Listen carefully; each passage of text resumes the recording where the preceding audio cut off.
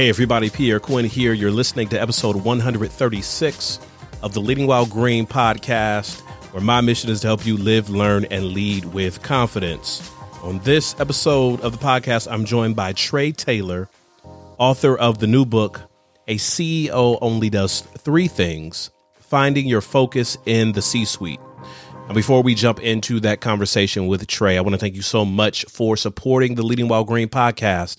You listen to it, you rate it on Apple Podcasts or wherever you listen to podcasts, you share it on social media. Your support has been incredible. And the more that you share, if you haven't rated it, please rate it, because the more that you share, the more that you rate, the more that you post on social media, it gives us access to helping more leaders on their leadership journey. Now, this podcast is brought to you by the Next Step Summit. November 24th, 10 a.m. to 12 p.m. Eastern Time, I am hosting the Next Step Summit, and I have an incredible group of guests who are joining me for a series of inspirational conversations, all centered around helping leaders like you take the next step in uncertain times. So the Next Step Summit is bringing together leaders, authors, creatives, executives, and entrepreneurs. And we're really going to embrace the struggle, some of the challenges that we're all facing, but also shed some light on the incredible opportunities that we have to lead like never before in times like this. So I'll be joined by Candace Dobie, Joseph Michelli, Sterling McKinley, Kirk Phillips, and Heather Day. You can read their full bios and you can register at prcquinn.com/nextstep, at prcquinn.com/nextstep. I look forward to hanging out with you there, and I know you're going to enjoy this so much. And here's the thing. It's absolutely free, absolutely free. So make sure that you register and connect with us. Get your spot for the Next Step Summit at prcquinn.com/nextstep. Okay, my guest today is Trey Taylor, author of the new book, A CEO Only Does Three Things: Finding Your Focus in the C-Suite. Trey Taylor is the managing director of Trinity, a consultancy designed to provide executive coaching and strategic planning to C-suite leaders. His experience derives from fields as diverse as technology, financial services, venture capital, and real estate development. Frequently featured as a keynote speaker, he has addressed attendees at the Human Capital Institute, the Ascend Conference, and many other engagements. You're going to want to listen up. This is a great conversation with Trey Taylor. I'm excited to be joined on this episode of the Leading While Green podcast by Trey Taylor. Trey, thanks for being my guest today. Yeah, thanks for having me, man. So, man, I was kind of snooping around your LinkedIn page, and there's a lot going on. Man, how do you keep it all together? I don't know that I do keep it together. And, it may not be a nice thing to say to somebody that they have a long LinkedIn page. That means that they're older than they used to be and have a lot of stuff on there, we just keep a lot of irons in the fire, and a lot of my personal success is I recruit really well. Yeah. And so each of my business endeavors, I have someone who really is the point person who knows way more about the details of those businesses than I ever did. And we form that into a really good cohesive management team. We get it done. So when you were really going through school or imagining life while you were growing up, did you have this mix of business and entrepreneurship and executive kind of coaching, mentoring? Was that part of what you thought your life was going to look like, or did you have it going in a different direction? It's a funny question. It really always sort of looked like that for me. Some kids play G.I. Joe. Some kids play house. I always played company. I always had a store, or I always had some company, and we were doing hostile takeovers in the backyard or whatever it happened to be. It's always been something that fascinates me. How can you marshal resources, get more of your share of the world by teaming up with other people? Yeah, that's always been a part of my self-image and who I wanted to be in the world. Talk to me a little bit about collegiate life. What was that experience like for you, and what were some of the lessons from there that you have been really maximizing on ever since? Yeah, I bounced around a good bit. So I went to a really small school to start with, and I had a professor who took me aside at the end of my freshman year and said, I think you can achieve higher than what this university can sort of put in front of you. Mm-hmm. And so he helped me arrange for a transfer to the University of Oxford in the UK, where I did some work there for about a year. And then I transferred back to the United States to go to finish up college at Emory in Atlanta. And so I got to see a very broad range of different university experiences. But what it really meant to me is that, I was alone a lot of my college time. Like the guy that I know best is the 19-year-old version of myself, because when I lived in the UK, it was basically just me going through the motions, learning the stuff that I was supposed to be learning, but, just in my head with that guy all the time. So I learned a lot of, sort of mental toughness from that experience, and a lot of, if I can say it that way, just knowing how to be lonely without being lonesome. So what was it about the experiences that you've had up to this point that said, okay, Trey, it's time for you to write a book? So I went to law school because my dad thought that I should go to law school. I wanted to enjoy it, but I discovered pretty quickly that it wasn't for me. I didn't want to sell my life in 15-minute increments, but it was the most logical next step for somebody who was trying to do what I was trying to do in the world. And so I finished law school, and I knew for a fact I didn't want to publish and be academic. I knew for a fact that I didn't want to practice and be in the courtroom and that sort of thing. It just wasn't appealing to me. I had skills in those areas, but it just wasn't what I wanted to spend my time doing. And so thankfully, I came out right in the middle of the first internet bubble. And so there were a lot of jobs out there, and I got hired pretty quickly because of some connections that I had and some networking I had done at a company that became WebMD. And so I was the first 100 people, one of the first 100 people in the company there. Nice. And because we were really spread thin and they were doing amazing things, you got to do things well above your pay grade. And so, I was sleeping at the financial printer, working on deals that we would see in the Wall Street Journal 2 days later. So the largest private placement of equity in U.S. financial history was done by myself and 3 other older guys who kind of knew what they were doing. And I was clerking in the background there. And, they were really doing some amazing things. And so I got to see a lot of the C-suite from inside the C-suite, even though I really had no business being in that room, And so I followed that throughout the rest of my career, even though I was supposed to be in, a little bit more of a button down kind of, suit and tie law practice, that kind of thing. I really didn't want to be there. And so I went from WebMD into a startup that we secured venture funding for. I really got the venture bug, and then went into the venture business for a while. 9/11 happened, and that put me in to the C-suite over at Earthlink, an ISP in Atlanta. And then I got sort of my dream job at AOL, where I was going to be doing some divestitures. Well, the phone rings, and my dad had passed away very unexpectedly. And so in 2005, and I was, I was about 35, 36 years old at that point, I had to come home and run a family business that I had never wanted to be a part of. And my dad had always told me, like, don't do this for a living if you can stand it.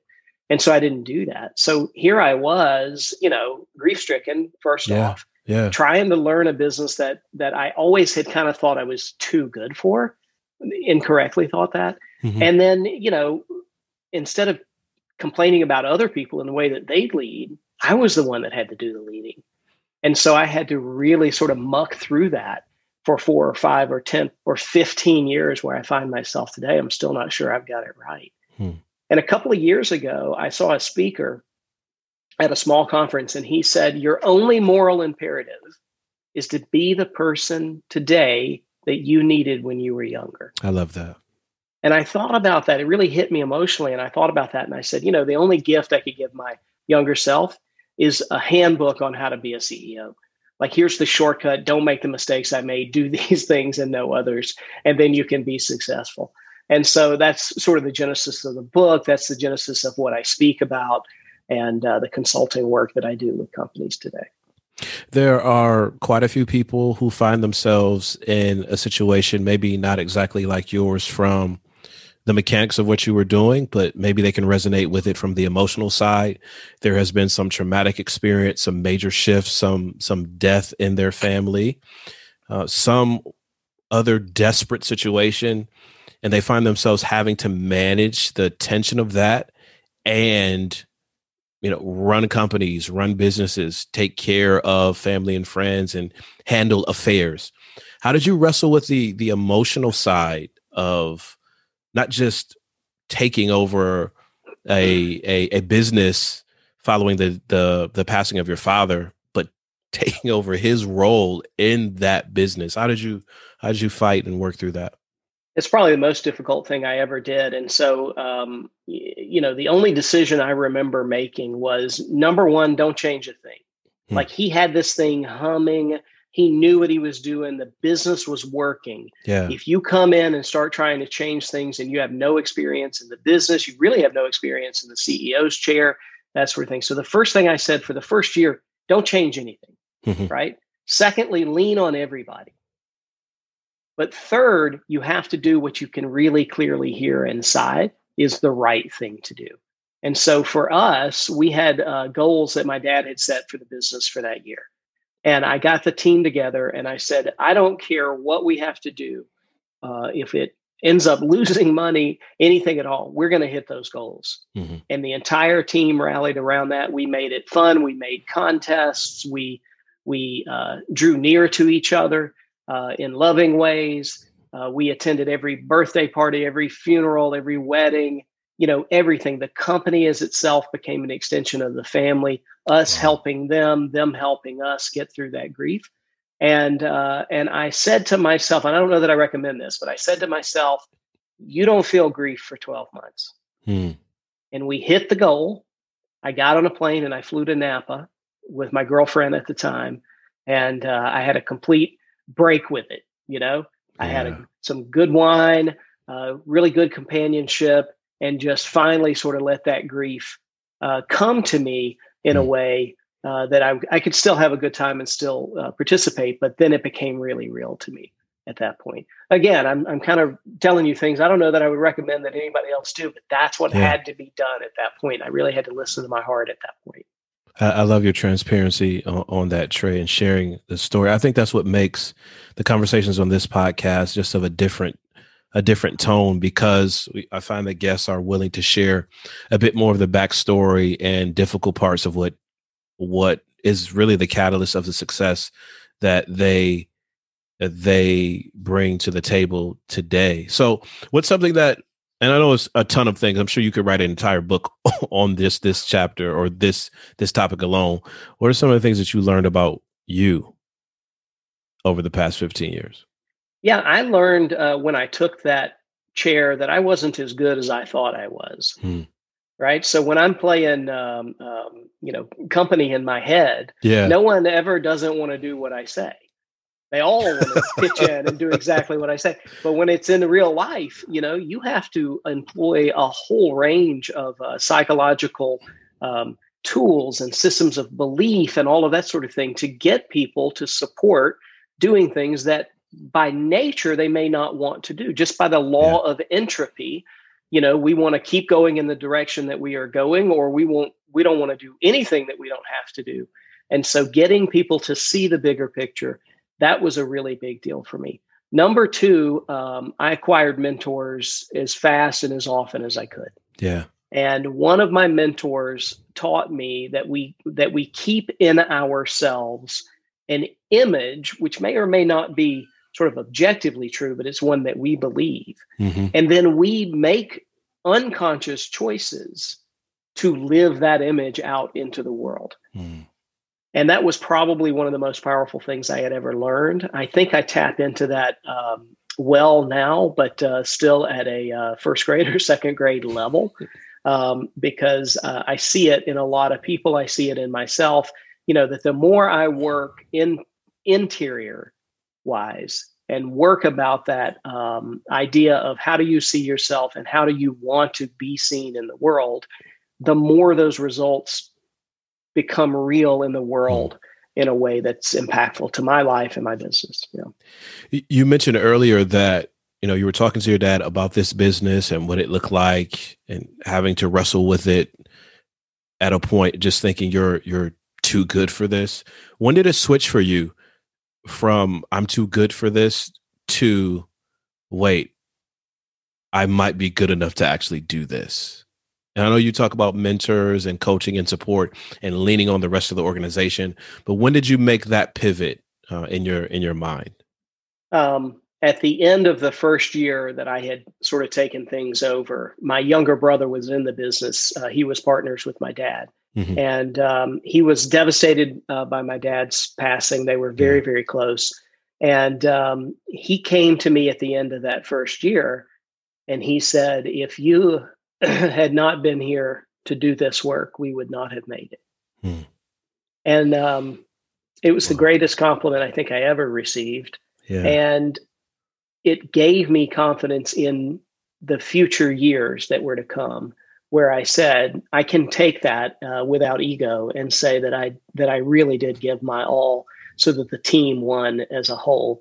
And it gave me a lot of confidence that I did know what I was doing when it came to, planning future activities and getting the team rallied around results. So that was probably the moment for me that I thought, he's right, I can do this. And I didn't realize it until that point. Man, awesome to hear, especially from your brother in that regard. And man, pulling all of these insights and lessons toward the direction of writing this particular text. How did you come up with the title? Like, how did you settle on that particular title? Even though the theme of the book is what it is, how did you resolve the title? There was a blog post by one of the great VCs of the world. His name is Fred Wilson, Union Square Ventures. As a matter of fact, last night I couldn't sleep, and I got up and I took a copy of the book and I wrote a letter to Fred and slipped in the front of the book, and I'm going to send it to him this week. And in that blog post, he was very vulnerable, and he was talking about, hey, we've got to hire a new CEO for one of our portfolio companies. Mm-hmm. But in reality, I don't know what a CEO does. Like, what's the job description of a CEO? And that hit different when I heard that. Yeah. And I thought, I know the answer to that because I had to invent it from the ground up. Let me see if my answer equals his answer. And they do. They're the same three things that a CEO can do.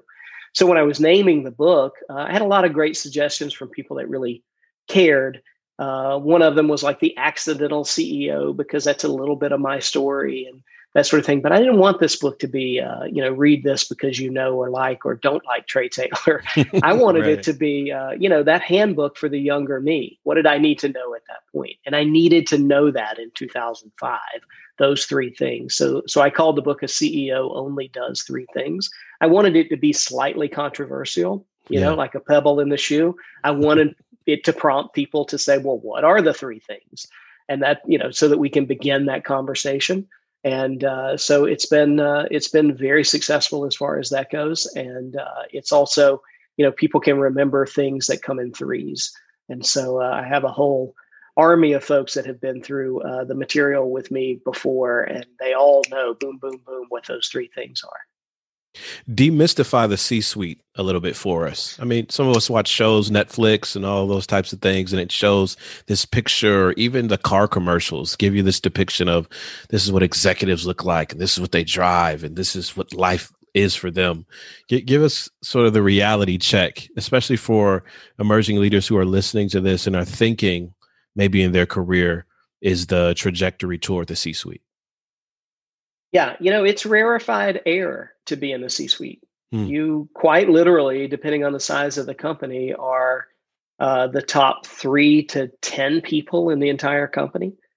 And if you think about it, the larger the company, the more important the role, the more of people's lives you have in the palm of your hand. Not only their paycheck or their continued employment or anything of that nature, but also the philosophical vision that they choose to align themselves with. And so if a CEO goes off half-cocked and says something political or insensitive to, a race or a gender or something of that nature, there are other people that have to pay that price as well. And I like for C-suite people to understand the gravity of the nature of the job that they have. C-suites are extremely in motion. They're extremely active all the time. Nobody's sitting around with their feet up in the C-suite. A friend of mine used to be the chief marketing officer at Eastman Kodak. And when he would come down to give a speech, there would be somebody waiting at the elevator holding the door for him, because those 3 seconds that he wouldn't have to stand around and wait on an elevator were big money, you know. And that's what we employ these people to do. That's what we pay them to do, is to make every single second of their life impactful on the lives of all the employees and on the shareholders and stakeholders in the business. It's very high stakes. And, you have to be mentally tough enough to run that race every single day. And that's not to talk about the politics of, who wants whose job and all of that sort of thing. And the being nimble around certain topics and issues and things like that. It's a great art form. It's a great dance for people that stay there for a long time. You talk about self-awareness, the key factor that self-awareness is, and how many times the bigger the role, the more it may even reveal some things about you that you need to work on and find additional coaching in. Why is it so important, even before you get to maybe an executive position, earlier in your career, for you to really lean into the importance of self-awareness? So it's really a lot about the integration of personality. You have to, as we grow as professionals, you have to have a very good relationship with yourself. You have to be able to sit down with that man in the mirror and say, what did you do well today, without taking an ego from it? And what could you have done better without taking a licking from that, And to have that really honest fireside chat with yourself, where you're not beating yourself up for a mistake or a missed opportunity, but you're not patting yourself on the back too hard either for when you did it right. The greatest executives that I know stride into decisions. They cross that Rubicon River. I talk a lot about Julius Caesar. That story is in the book, as a matter of fact, about, he rides across the river Rubicon. He rides into history when he makes the decision to get something done. The greatest executives that I know, they stride into decisions that way. They don't think that the decisions are right every single time, but they're not paralyzed by having to make the right decision every single time either. And so in making more decisions, you improve your odds at making more right decisions. And a lot of people want to stay back, really pull back on the reins and say, oh, let me equivocate, or let me dither to the left or to the right before I make that decision as to what, the right and perfect answer is going to be to a question. Because motion so many times is more valuable than a perfect decision. How can a leader shift the culture of their organization? Maybe they really cultivated an environment, maybe even out of ignorance, where that type of space wasn't happening for people to be self-aware, to be reflective, to ask those tough questions. Hey, what'd you do today? And not get the big head. Where could you improve today and not get so down on yourself? If a leader is saying, I want to integrate this and form a new culture and make this shift, how can they go about doing that? Yeah, so the CEO absolutely has to understand that culture is one of the 3 things that he or she does, right? And it's one of those 3 things because no one else can do it. So if he or she leaves the culture unattended, then a different culture will arise. And the culture that arises, we call the least common denominator culture. And that's a culture that benefits the individual over the collective good. So if the CEO doesn't care if people get to work on time, guess what? Nobody gets to work on time, right?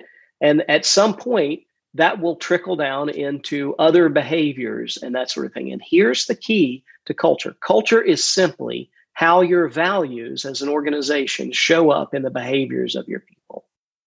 That's it. It's the secret manager. Nobody wants to be micromanaged, and no one really wants to overmanage another person. There's always a lot of resentment that, oh, I have to tell you this 3 times. And, that kind of interaction is very damaging to people on both ends of the spectrum. And so, you want to have a very vibrant and built out and articulated and values-based culture, so that everybody knows at all times, this is what is acceptable to us as a group of people, and this is what is unacceptable and that which we will have no part of. So that's why it becomes imperative that a CEO does that. How does he or she do that? Hiring the right people. So people is really the second leg of the stool there. And what does it mean by hiring the right people? It means simply hiring those people who hold the same values, who value the same characteristics and behaviors and results as the rest of the group does. And if you can hire those people, you find them in the first place, you have to treat them like talent, like Hollywood treats talent. George Clooney and I walk into a Starbucks at the same time. He gets better treatment than I do. And that's because he has been nurtured and developed as talent. And people around the world will recognize his talent is probably much greater than mine when it comes to acting and that kind of activity that he does. And so CEOs have to think of their staffs in terms of talent, in terms of who's the best leading man or woman for the role that we are scripting right now. In many cases, you may find in organizations that the CEO isn't as integrated into the hiring process. There's whole divisions and sectors that manage that. Even when that's the case, what is the relationship that the CEO should have in the people in talent acquisition and personnel development, despite having whole divisions that manage that sort of thing?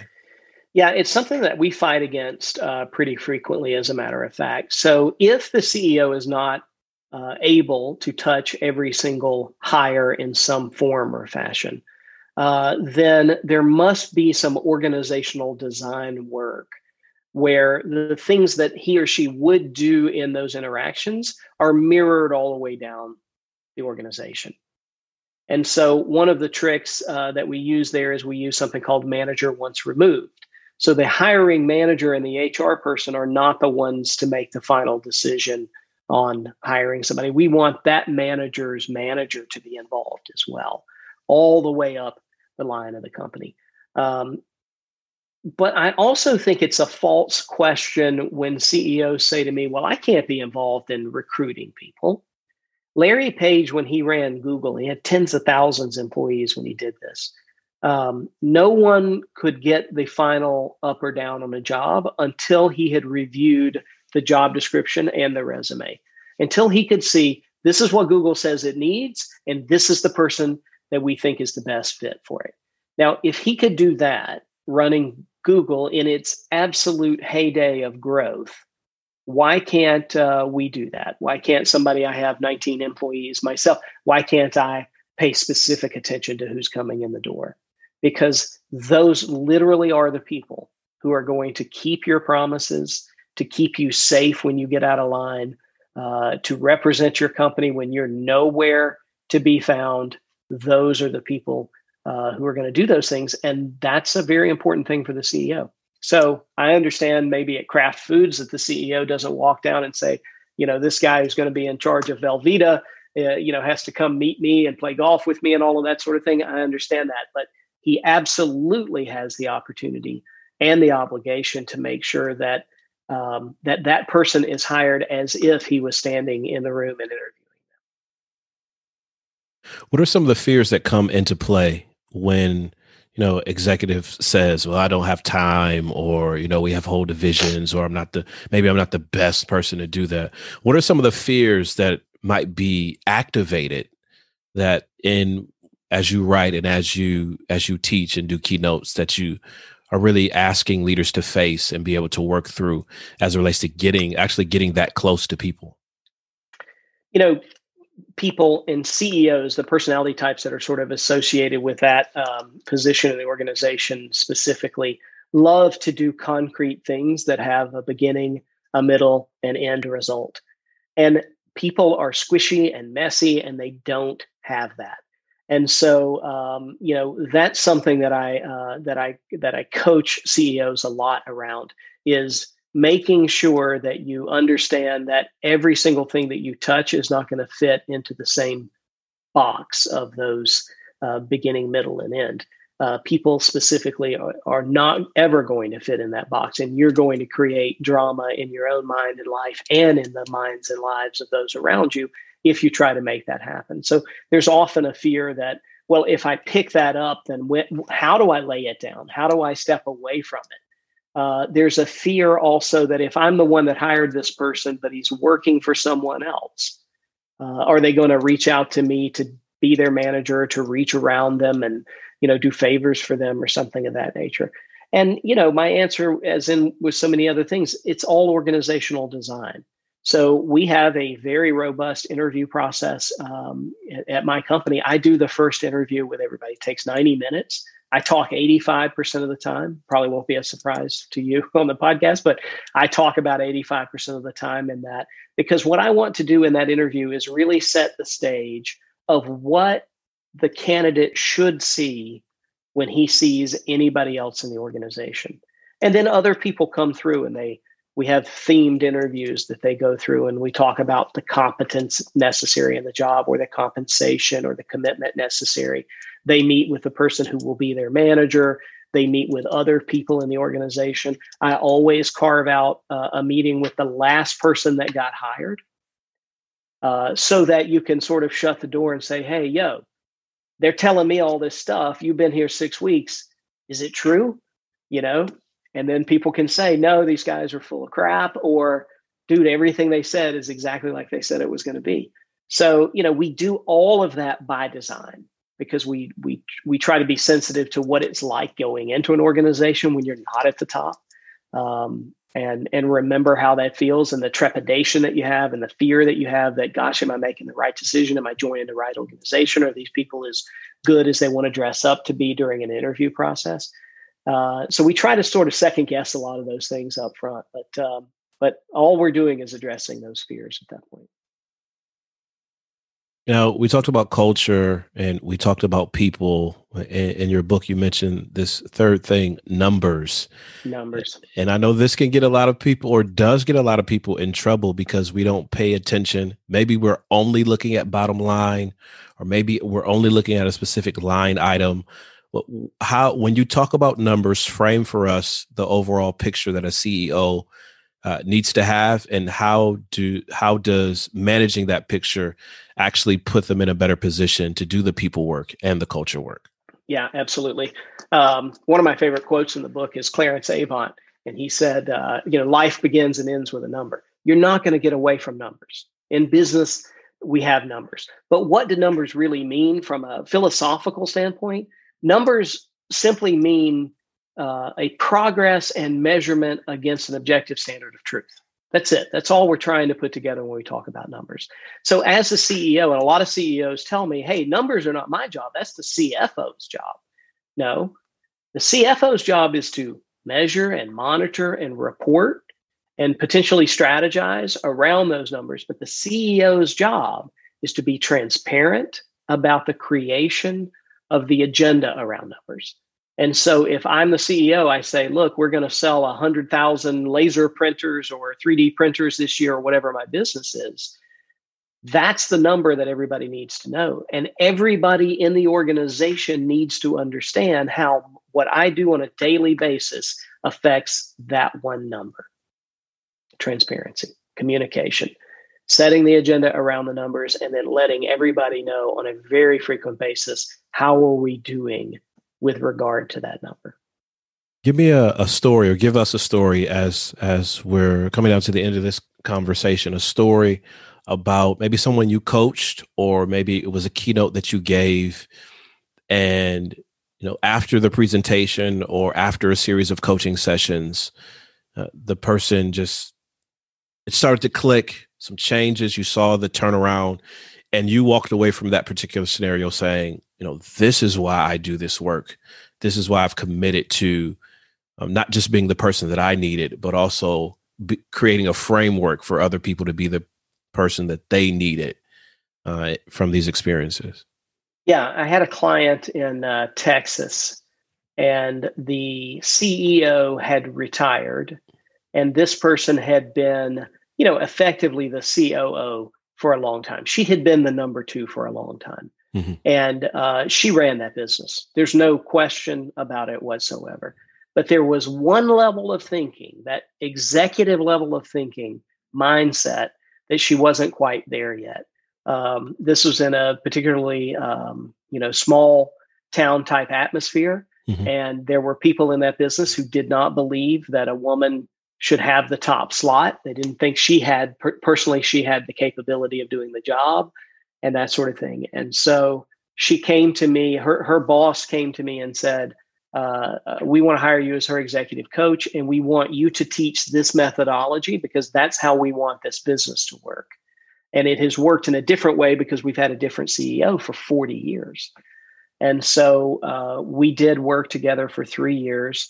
And the first year we focused only on culture, on getting the cultural rituals in place, on writing out the value statements, on praising people when they did things right in accordance with those value statements. It was a weekly process for me, but it was an hourly process for her.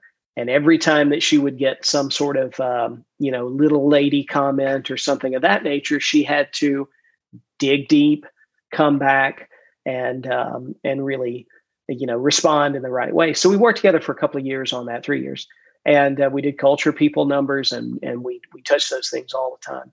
The entire time she had decided to go back to get her master's degree or MBA, so she was doing that as well. She was really a phenomenal person. And at the end of the 3-year process, it was pretty clear that they were going to pass her over for this position. And I thought it was a real tragedy. And I said as much to the boss, and I said as much to her. And she sat back and she said, I'm okay with that. I'm not going to be the number two here any longer. She had been there 30 something years. But I now know that I know more about how to build a culture, how to run a company than anyone that I've ever worked for. And so if they don't award me the final position, then that's okay. And I'll simply pick up stakes and go and find someone who does value me in that way. I was pretty conflicted about whether she should do that or not. She did that. She turned it into a much better opportunity where she 4x'd her paycheck. And she works for an army of people now that don't question whether she can do something because she's a lady or because she started as a secretary or any of that sort of thing. They follow her because she knows exactly where she's going. She knows how to communicate it. She knows how to be fair. She looks at her people as talent and treats them in a certain way. And she really does play everything by the book, like we've taught here. And she's one of my real heroes from that standpoint. But I can't tell you how good you feel when you're sitting in her office looking at her and she says, "I'm okay. I'm going to move on with my life because they don't value what I value, which is me." That was a real win for me. Incredible story. Almost got little goosebumps listening to it. There's a lot of content out there, Trey. There's the Amazons, the Barnes and Nobles of the world, wherever your bookstore, you can find, tons of content on the web. There's a lot of options. And as a person as maybe being the company's maybe grooming them for an executive role, or they're considering it, or maybe their early career and want to get some insights on, what exactly a CEO does. Out of all the options out there right now, there's some great books and even people you've quoted. Why should people pick up a copy of A CEO Only Does Three Things? Again, it's written for people who are in the situation that I was in. So success is never a straight line between point A and point B. There are always deviations. Those deviations can create joy and they can create dismay. in my life, when I try to plan from getting from point A to point B, I try to keep that line as true and straight as I can. And a lot of times I do that by asking people, if you've taken this journey before, where did you make a wrong turn? And when they say I did it here or I did it here, then I recognize those things when they come up and I try not to make those same decisions. Doesn't mean I always make it correctly, but at least I try to minimize the deviation from the standard. That's what this book is about.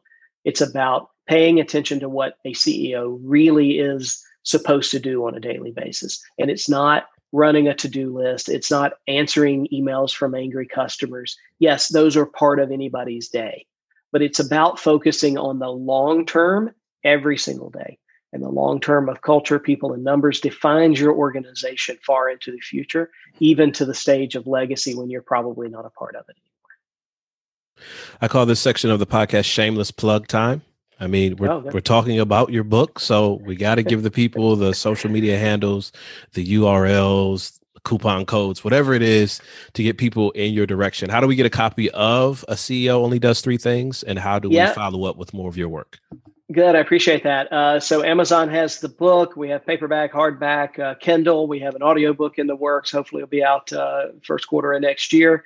So I would love people to buy 10, 15, 20 copies of that, give them away as presents, whatever they like to do.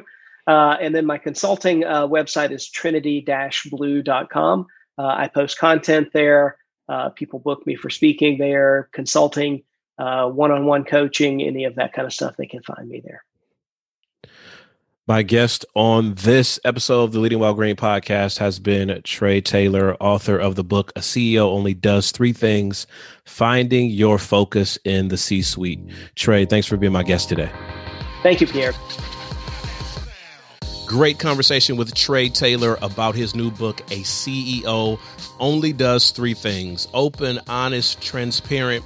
Trey shared some of the triumphs and some of the challenges of his leadership journey. And I hope you're planning to get your copy of A CEO Only Does Three Things and planning to connect with Trey. I put some links in the show notes so that you can only be just one click away and you don't have any excuse not to follow up with Trey. Hey, I'm recording this podcast episode on a Sunday night, and the Next Step Summit happens on a Tuesday morning. So you got time to register, prcquinn.com/nextstep. That's all I got for this episode of the Leading While Green podcast. So until next time, take care and God bless.